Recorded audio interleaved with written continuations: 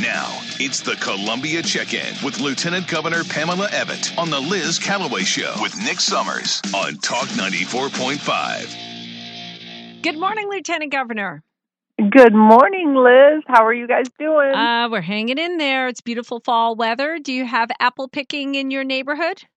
We do. I live probably 35 minutes from Hendersonville, North Carolina, so I'm right that line. So lots of apple picking up there. But so we're going to hope to get and do that. But, it's been so warm. Like apple picking's delayed a little bit this year. And leaf changing is kind of delayed a little bit. They're saying peak is in another couple weeks. Usually peak is already, but I'm not complaining. Are we in global warming, Lieutenant Governor? No, I just think we're in beautiful, sunny South Carolina. That's right. So I saw you speaking at the National Association of Women in Construction Fall Conference, and you gave a couple of interesting statistics about where South Carolina ranks in the nation for women-owned businesses. I thought that was pretty impressive. Isn't that good? I'm always shocked. I always try to talk about that because, I like to be positive about the good things that are going on. And we are ranked number 4 in the country in women-owned run-led businesses. That's amazing. I know. And, Charleston as a city is overall ranked 12th in the country. Wow. So I think that's really good. Us ladies, we're doing it, Liz. Yeah, we're getting the job done. Absolutely. Okay. So I saw the governor. He actually, Nick, you had a little clip. I wanted to play this little clip I found on the governor's X account, and I wanted to ask you about it to see if it was something, that you want to comment on. At some point, our judges and others have to wake up and realize the damage this is doing to our people. This is another example of why we have to shut that revolving door. I haven't seen the rap sheet yet of Mr. Burbage, but I understand it was long. I know he was a convicted felon. That means his having that rifle was an illegal gun in his hands.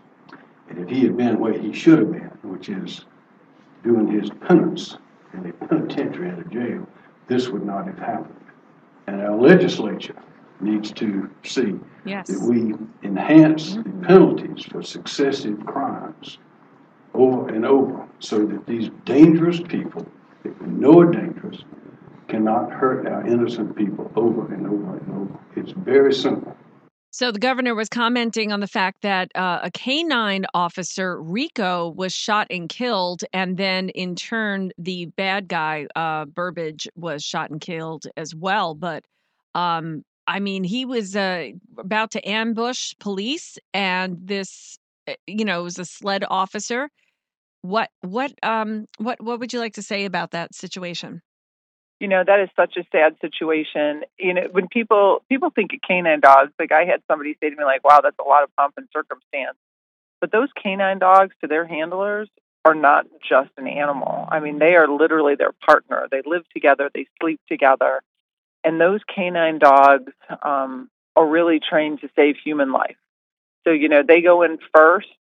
They try to neutralize and distract the situation. It was so sad but because of Rico, Chief Keel probably did not have to knock on somebody's door and tell a mother or a wife that their loved one wasn't coming home. So, our heart goes out to his handler who, it's a terrible loss for, but Rico did exactly what he was trained to do. And you're right, that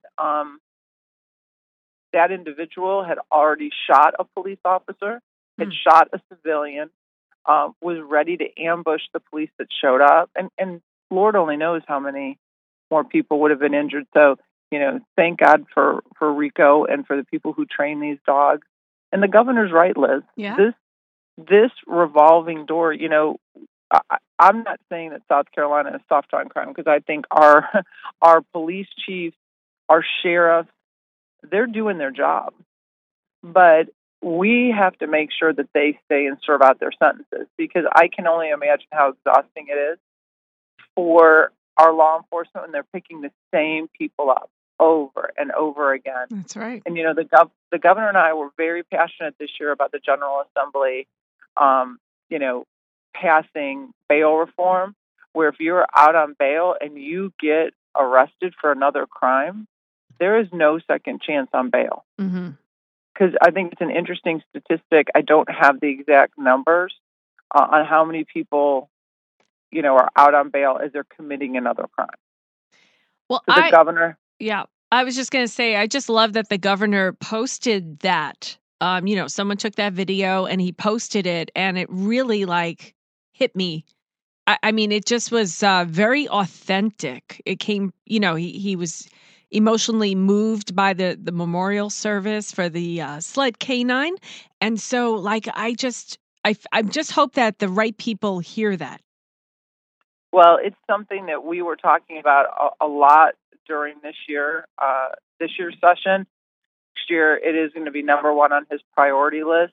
That went hand in hand with making sure that we are getting illegal guns off the street.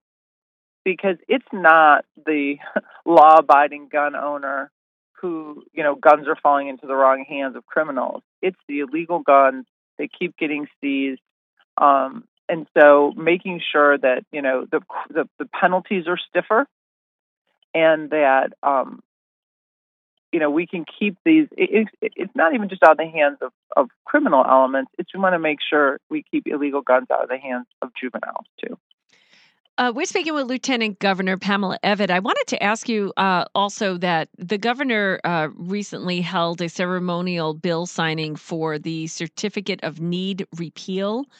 Tell us how this is going to benefit us and give us more affordable health care. How is it going to help us? So, South Carolina was only one of a few states who had what is called a certificate of need. And so let's say an orthopedic practice wanted to open up a surgery center. They would have to show need. That would have to go through a board before that surgery center could be built. And what the governor and I have been saying is, South Carolina is open for business. We think competition is good. Competition drives down price. Competition makes quality go up. And so repealing the certificate of need will allow doctors' practices to open up surgery centers, which will give care quicker to the people of South Carolina. It will also drive down price. That's what we've seen it, do everywhere. And what we don't want in this time is to have prices so high that people feel like they can't get the procedures needed, done that they need. Mm-hmm. So this is a great thing for our state. It just continues to move us forward in quality of care. And so we fully believe 100% that it's going to increase positive outcomes for South Carolinians that, have health issues. One more question. I know you have to go. I wanted to just ask you, Lieutenant Governor, about if you had an opinion on the gates of hell, as the New York Post put it, situation in the House where McCarthy was ousted. A lot of people are saying that Matt Gaetz was facing is still facing a very serious ethical investigation, that it was personal. He felt McCarthy could have ended it, but he didn't. And I'm just wondering how you feel about it. This throwing grenades without having a plan, I think, is dangerous. Our margins are very close in the House. I just think that when you oust the Speaker and you have no plan on who that next one is going to be, that's dangerous. People need to see that things are getting done in D.C. And I would love us to be the example of how things are getting done, really getting the people's work done. Trying to close the border, I think this is going to just cause a huge distraction. And I just want to see things get done. I don't like that we always beat ourselves up. Mm-hmm. If we spent as much time beating up Democrats as we did beating each other up, I think the people would be a little bit more satisfied in what's happening. Well, if you ever had a chance to speak with Congresswoman Nancy Mace, would you ask her why she voted? Or do you have any, like direct line to her where you would be like, hey, how did this happen? Why would you decide to vote to oust Kevin McCarthy? I always am interested why people do what they do, Liz. Mm-hmm. I mean, maybe she has some bit of information that none of us have. And so I'm always curious. I try to never judge people if I don't think I have all the information. I just look at the big picture, and we hold a very slim majority.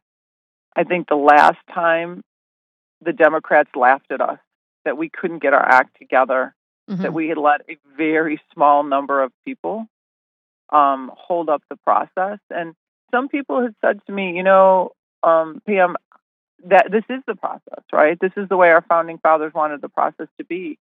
And maybe they did, but I think unfortunately the American public isn't in the weeds with how processes work and the optics of it, which is what most people believe, right, is what they think they're seeing, was a circus. I'm really kind of bothered by, and I've been really paying attention, I'm trying to ferret out each one of the 8, the gang of 8, right?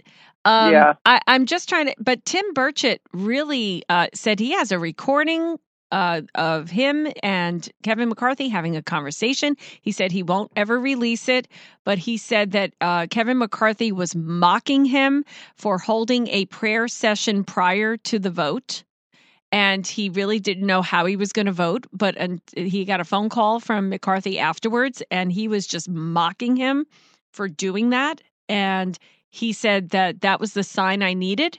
And even though I voted for him 15 times in January, I had to vote against him and get rid of him.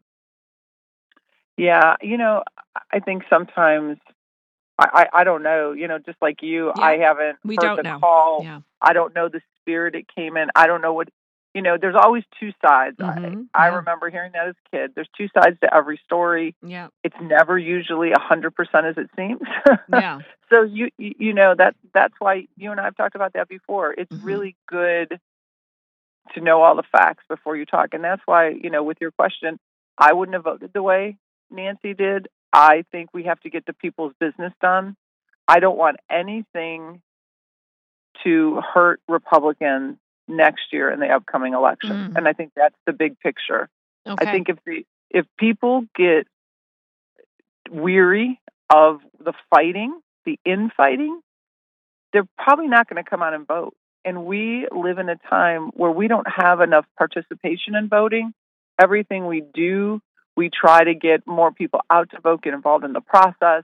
We need you to vote. And I think when these kind of things happen, it just pushes people away from the process even more. I think we're far enough away that maybe if we have time to right this ship, and hopefully we'll get someone good in there that really will make the great impact. They said they had the plans already with Scalise and Jordan. They already contacted them beforehand and said, hey, should this happen, you guys could be it. And as it turns out, both are okay with it because they put their hat in. Kevin McCarthy said he's not running again, so that kind of opened the door for them. So, all right. Well, oh. Sorry. I'm so sorry. I think she just stepped on her little dog. Oh, no. Sorry, she brought her little dog. Happens. Yeah, she brought her little dog to work. Yeah. I have a little dachshund, and sometimes he does that too. He'll run between us, and then you feel so terrible. I feel so awful. Well, I'm so sorry, Lieutenant Governor, about that. But thank you so much for joining us, and I appreciate your time, and we'll talk to you next week. All right, guys. You take care. Have a great weekend. All right. Take care.